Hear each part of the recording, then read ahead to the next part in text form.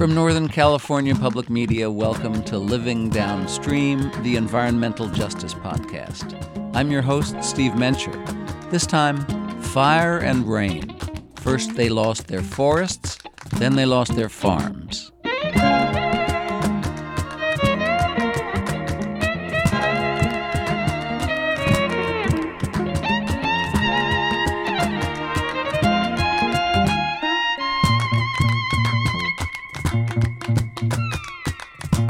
Lots of us have disaster nightmares that go something like this. You're speeding down a mountain road and it's dark and the pavement is slick. A guardrail appears ahead, you pump the brakes, but the car fishtails and skids. The nightmare accelerates.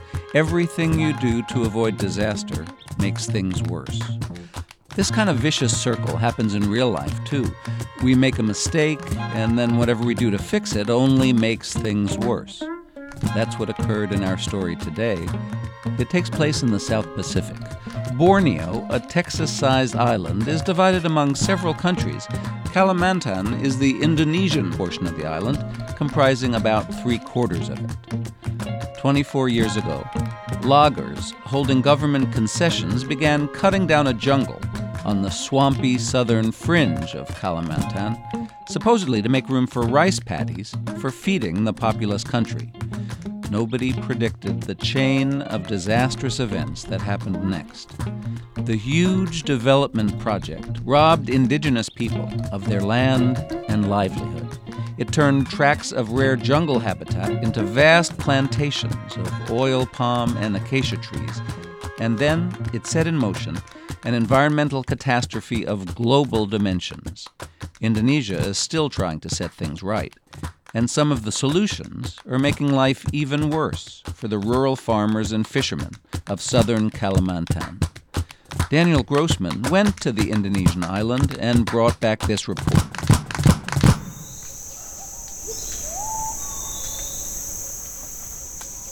I'm roaming a rainforest, hoping to glimpse some of Kalimantan's famous wildlife. Hidden somewhere behind dinner plate-sized leaves, there could be a proboscis or leaf monkey, a clouded leopard, an anteater, or any of the hundreds of bird species that fly and hop through these woods. My guide Maynard Nusawalo says a little while ago he spotted Indonesia's most charismatic animal, an orangutan, on this path. We're suspended a few inches above a bog on a boardwalk made of rickety planks. I have to practically sprint to keep up with Maynard's pace. But if I'm not careful, I'll trip and land in the quagmire. Maynard slows and raises a finger to his lips. The orangutan. What's that? Orangutan. An orangutan, a male, a ruddy, pot-bellied Buddha swaying from a treetop. A rich, dense rainforest like the one I'm walking through once cloaked all of Kalimantan from coastal plains to mountainous interior. But in the last several decades, more than half of the island has been cleared and its wildlife decimated. High-value trees such as teak and ebony have been harvested and turned into furniture and veneers. Absentee investors have installed plantations of oil palm and acacia, a source of paper pulp. Marshy lowland rainforests near Kalimantan's seashore have suffered the most. This jungle patch, a swath about the size of the city of Los Angeles, is among the few that remain. I could describe my own impressions of these rare forests, but Norhadi, a farmer, does a better job. He grew up in such a forest. It was clear-cut when he was a teenager. Like many Indonesians, he goes by only one name. Bahkan di Sungai Mantangai ini dulu, the Mantangai River was very wide. 3 branches from one side touched the ones on the other side and were intertwined. The trees were so big that you needed more than one person to hug them. Many animals lived there. There were so many animals and birds living in this area that we couldn't even hear ourselves speak. We'll meet Norhadi again later. He'll tell us what cutting down the forest meant for him in Mantangai, the village where he lives, and how recovering from the disaster that followed is shattering the community's lifestyle. First, in case you're wondering, This story is probably different from the deforestation tales you've heard before. The lowland jungle I'm going to talk about in Kalimantan is special. It's a peatland forest where trees' roots are perpetually waterlogged and where undecayed forest litter collects in deep deposits. The fate it suffered is one of the world's great environmental tragedies. The consequences reverberate today, 2 decades later. To understand what happened and how Indonesia is trying to cope, I flew to Indonesia's congested capital, Jakarta.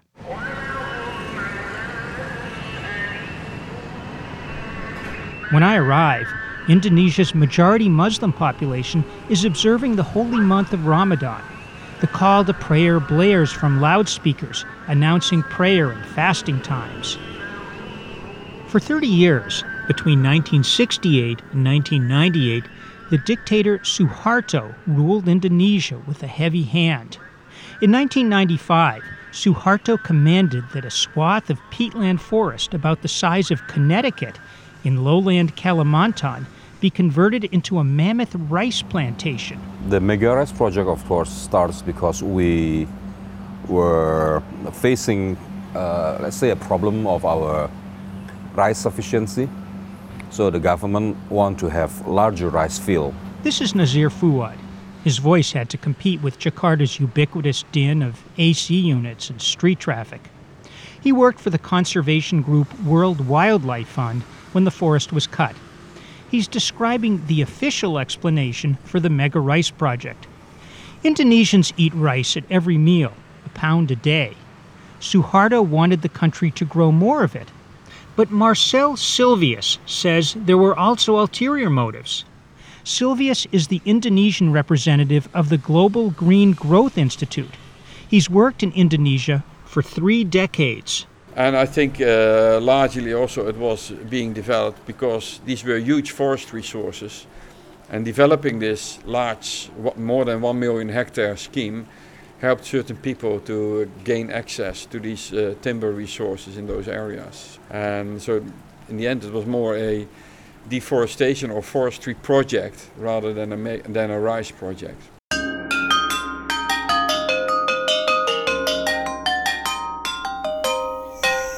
For millennia, Kalimantan's indigenous Dayak people had hunted and collected nuts, rubber, and other forest products in the soggy jungle cut down for the Mega Rice project. Few others had even given much thought to these coastal forests, not even lumber companies. It was hard to even walk there, let alone operate heavy equipment. But loggers were running out of timber in upland forests farther inland, where the soil is firmer. Beginning in 1995, woodsmen leveled a tract 70 miles long and 40 miles wide. Then crews excavated 3,000 miles of canals, an act they couldn't have guessed would soon bring about a catastrophe.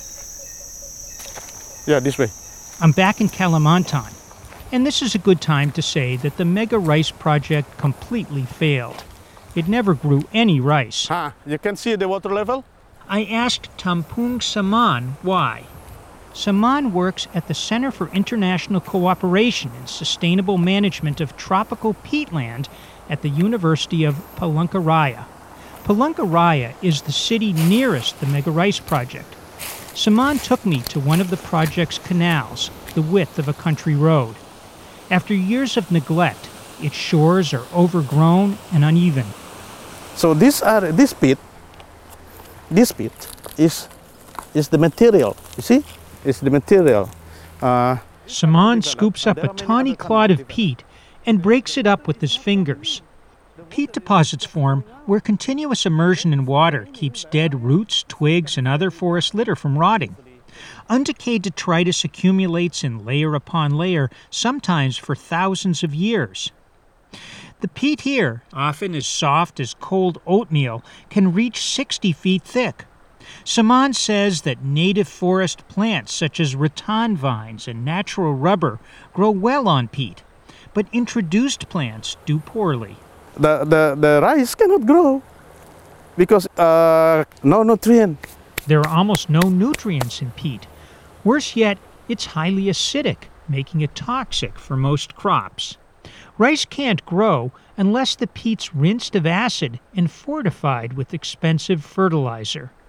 Indigenous Dayaks have known since time began that peat is infertile. They make their farms and villages close by the muddy rivers that snake through the coastal plains. There, frequent floods rinse away acids and deposit mineral sediments full of nutrients. The Mega Rice Project's designers also knew that untreated peat can't grow rice, so they dredged a huge arterial network of canals meant to usher nutrient-rich river water deep into the peatlands. But they made an astounding miscalculation, says Alu Dohong. We realized that that's going to create a disaster. Outside experts at Palangkaraya University predicted that the canals would not help crops to grow in the peat. Dohong works at Indonesia's Peatland Restoration Agency, a government unit set up in 2016 to undo the damage. Palangkaraya University, where I did my undergrad, was against this project. But who would dare challenge Suharto? No one dared to challenge the strong government at that time. It seems that the project's planners overlooked the land's convex contours. To the naked eye, peatlands are flat, but they're not. They rise ever so slightly in the space between Kalimantan's lowland rivers in pillow-shaped formations called peat domes. The river water is lower than the domes, so it couldn't flow into the canals and irrigate the peat. Just as experts had warned, the canals drained the soggy peat rather than propelling rich, silty water into it. The peat domes dried up like a sponge left on a kitchen counter. The lifespan of the project was short. We met Nazir Fuad a few minutes ago. He's now head of the Peatland Restoration Agency, where Alu Dohong also works. It's only a couple of years, and the government realized it was a wrong decision, so it was stopped. But damage has been done. The government realized that their plans were wrong and called off the project. But the damage was done. That was 20 years ago. I'd heard that the jungle and people who live in and around it still had not recovered all these years later. I drove into the failed scheme's territory to see what had happened.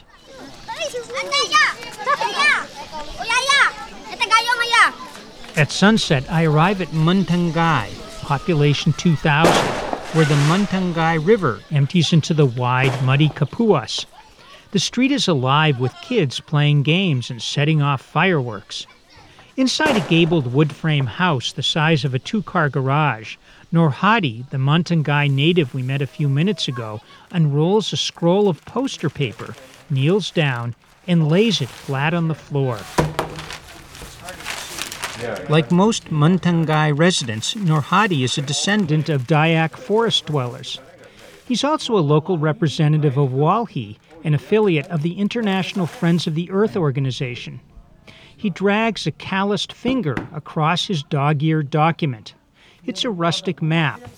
In contrasting pastel hues, it shows the locations and uses of Muntangai's ancestral lands before the Mega Rice Project.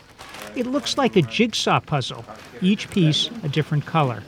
Ini peta sketsa wilayah adat Desa Muntangai Hulu. He says that for generations, people have grown rice and vegetables in the teal areas right along the Kapuas River.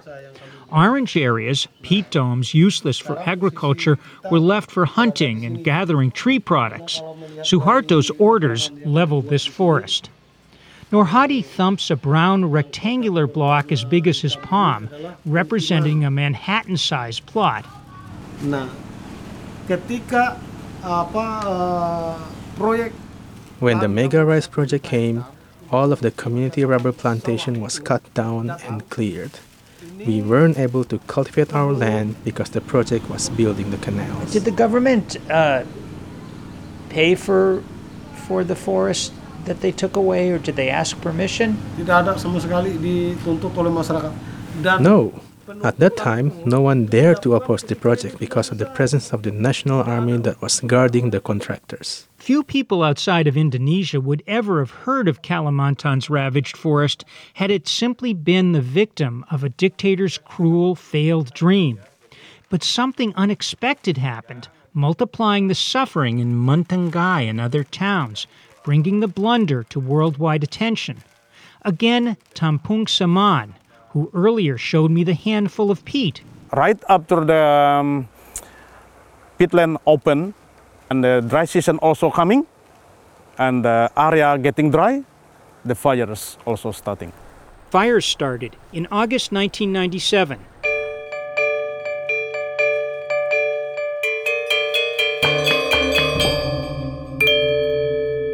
This is All Things Considered. I'm Robert Siegel. And I'm Leanne Hansen. In Southeast Asia, air pollution is at dangerous levels and threatens millions of people. It's caused by out-of-control fires on In 1997, world weather conditions settled into an El Niño pattern. El Niños occur when equatorial Pacific Ocean waters warm up, influencing weather all over the Earth.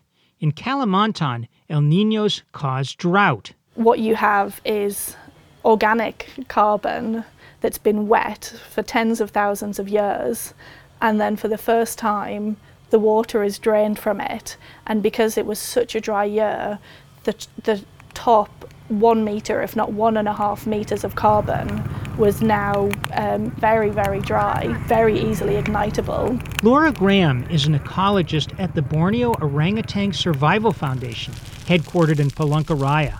She says it only took a few sparks to set off a conflagration that burned half the former Mega Rice Project's parched peatlands, an area larger than Rhode Island. If you looked at the island of Borneo from a satellite, you could no longer see the island. All you could see was an expanse of smoke. You know, it looked like a cloud covering the island. Apart from it wasn't a cloud, it was smoke, because there was so much carbon being released into the atmosphere. Nur Hadi, the farmer, recalls the fires vividly. Luar biasa kalau api itu pokoknya. Wow, the fires were amazing. They reached up to top of trees. They were burning bright to tens of meters in the forest. Clouds hid the sun for more than a month. Fire spread into uncut forest never burned before, decimating even wildlife not already evicted by logging. Itu yang seingat saya, siang malam suara binatang menjerit. The animals were screaming day and night. All these animals were burned alive or died of starvation.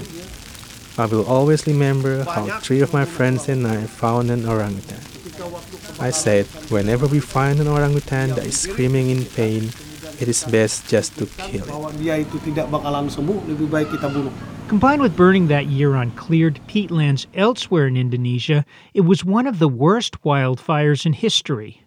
Smoke drifted hundreds of miles across Indonesia to Singapore, Malaysia, and Vietnam, exposing tens of millions of people to sooty air. A study published in the journal Nature Climate Change estimates that smoke inhalation killed at least 10,000 people. The entire planet suffered from the fire's flames. Globally, from the point of view of carbon emissions and greenhouse gas emissions, it was devastating from that perspective as well. Peat is densely packed with carbon, much more than the trees that grow on it. The blazes let off about as much CO2 as the United States that year, temporarily making Indonesia one of the worst climate change polluters. Twice the average amount of CO2 accumulated in the atmosphere that season, due partly to the fires. Tampung Saman took me up a steel tower by a road in the heart of the failed Mega Rice Project.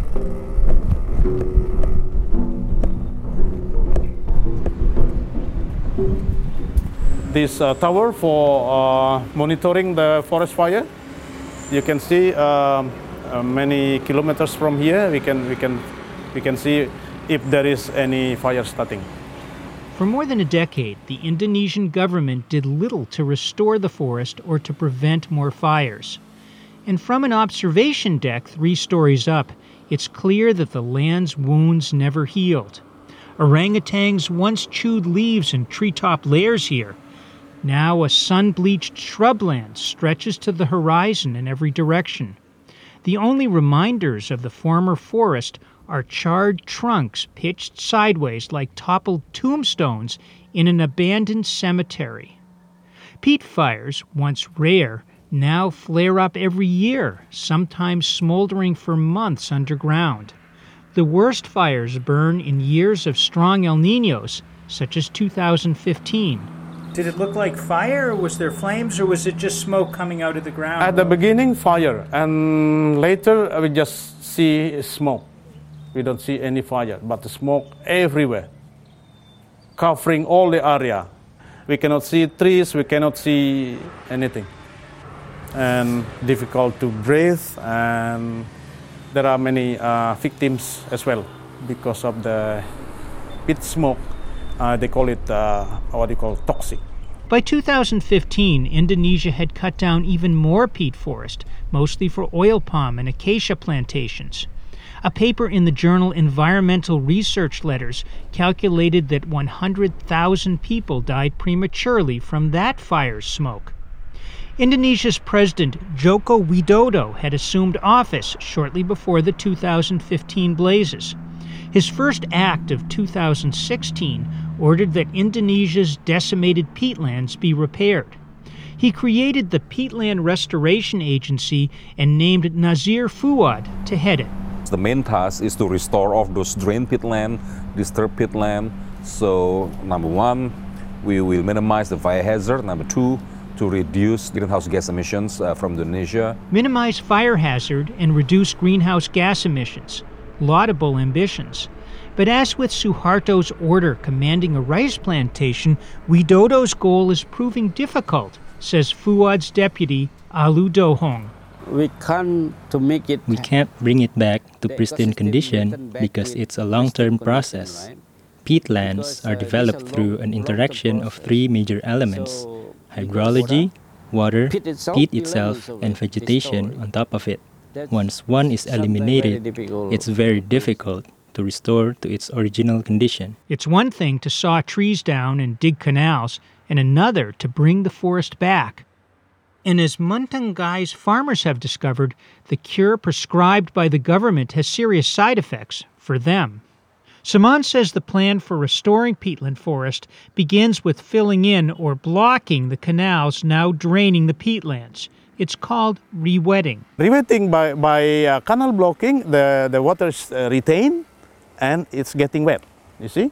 The area is getting wet, full of water. That is the idea to prevent the fire. When the water level is high enough, fire never comes. That is the importance of canal blocking. Waterlogged peatlands rarely burn, especially when covered with native trees that keep Indonesia's scorching sun off the soil. But they're also too soggy for the oil palm and acacia plantations that now grow on large tracts of peatland. To accommodate these commercial forests, government rewetting programs leave the peatland too dry to be fireproof. So peatland protection must also restrict ignition sources that might kindle a blaze. The government put the regulation into effect, saying that the people are not allowed to burn. Plantation operators like to clear land and remove unwanted vegetation with fire. Indonesia banned the practice in 2014, but the rule exempted indigenous and other family farmers such as Nurhadi. For generations, Dayak farmers have prepared plots for the next season's crops with fire, the labor-saving method called slash and burn. The practice gets rid of leftover stubble and produces fertilizing ash. But after the catastrophic fires of 2015, the Indonesian government ended the slash and burn exemption, banning a critical farming tool. Now they are banned. They cannot do anything. So more traditional farmers are changing now, changing to other type of livelihood. Not rice farming anymore.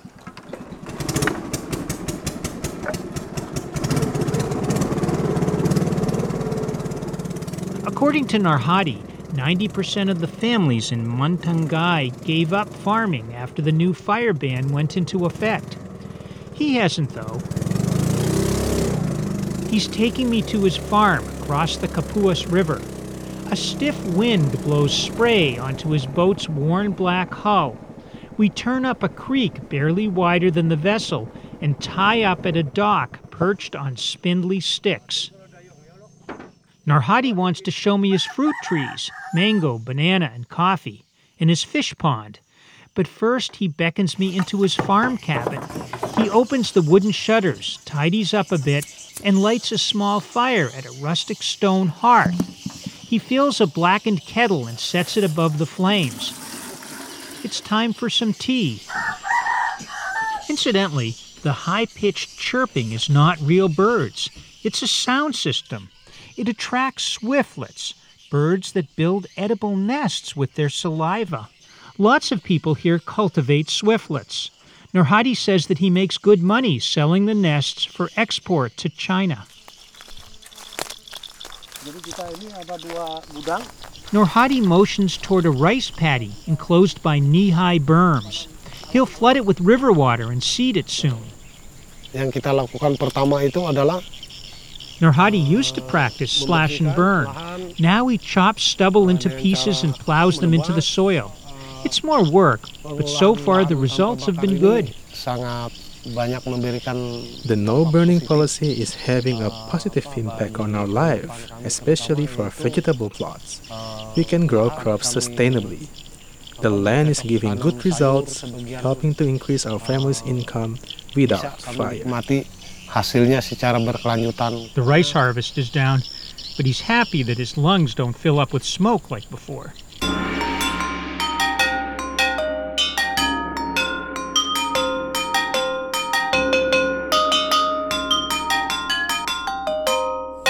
Banyak yang mati, Pak. 100 miles to the east, 67-year-old Yai Min hasn't been able to grow rice at all since the slash and burn ban. Daunnya kosong-kosong kan, lalu mati. The leaves are burned. See, this leaf hopper. Plenty of the paddies couldn't grow. Ikan pengaruh warang, ya Pak ya. Standing barefoot in ankle-deep water, Yai Min yanks up a fistful of withered fronds. They're brown, as if scorched, and won't produce rice, he says. Leafhopper insects infested the paddy. He's lost the 2 crops he planted since the burning ban. He says that without fire, insect eggs linger in the soil between seasons. Rice farming might now be impossible. The regulation strictly prohibits burning. If we violate the ban, we'll definitely be sanctioned. Yai Min's neighbors have already given up farming. Now most are hired hands at plantations. Experts I consulted say Narhadi's luck farming without fire might be a fluke that could melt away when his land becomes exhausted. Yai Min's situation is more common, they say. Some experts call the slash and burn ban misguided. Indigenous and family farmers aren't the major cause of peatland fires, they say. Small farmers' plots, by rivers, are distant from the peat domes where wildfires are of most concern. Also, these farmers know how to prevent the slash and burn fires from getting out of control. Regardless of the possible benefits, Tampung Saman says the price of the slash and burn ban is steep in indigenous communities such as Mantangai. So we don't know what happened next. The local people cannot do traditional farming because of that fire ban, and we don't know what kind of livelihood they have now. Farmers are laying down their seed bags and picking up chainsaws instead, says Narhadi. They're harvesting timber and protected reserves and sifting river silt for gold. But these activities are illegal, putting people at risk of punishment, and suitable timber is getting scarce. Narhadi remains upbeat about his own farm, but he's bitter about the 20-year downward spiral he's experienced since the Mega Rice Project unleashed calamity after calamity upon the forest of his ancestors and of his own youth. The Mega Rice Project is the source of our suffering and misery, not only for my generation, but also for those of my children and grandchildren. My grandchildren will never be able to enjoy or see the beauty and abundance that I once enjoyed and witnessed, how nature provided for each generation. As to preventing a repeat of the disastrous fires of the past, researchers say they won't know if canal blocking and fire control are successful until the next El Nino. Forecasters at the World Meteorological Organization say they expect weak El Nino conditions to appear sometime in 2019. For Living Downstream, I'm Daniel Grossman. Recently, the New York Times reported on the same region of Indonesia. Palm oil was the culprit this time, with a scheme to greatly increase the output of oil boomeranging to cause a climate disaster. In the words of writer Abram Lustgarten, this miscalculation lit the fuse on a powerful carbon bomb. We'll link to that story on our website. This episode of Living Downstream, Fire and Rain, was reported, produced, and mixed by Dan Grossman. Story editor was Claire Schoen. Thanks to Anthony Garcia for engineering help. This report was funded by the Pulitzer Center on Crisis Reporting, the Whole Systems Foundation, the Frank B. Mazer Foundation, and Abby Rockefeller and Lee Halprin. Thanks to Borneo Productions International for archival sound. Archival newscast courtesy of NPR's All Things Considered, as originally broadcast on September 25, 1997. Music by David Yowell, Sound Phenomenon, and Soda Belly from Pond5.com. Thanks to Harry Serhadi for guiding and logistics in Indonesia, and for translations by Fidelis Sastriastanti and Chitra Anggraini. The Living Downstream theme music is by David Schulman. I'm your host and senior producer, Steve Mencher. Darren Lachelle is the executive producer. And the president and CEO of Northern California Public Media is Nancy Dobbs. Subscribe to Living Downstream wherever you get your podcasts. Visit our website at norcalpublicmedia.org/living. And if you see environmental injustice in your community, write to us at living@norcalpublicmedia.org. Living Downstream thanks our sponsors who make this podcast possible. A list is available at norcalpublicmedia.org.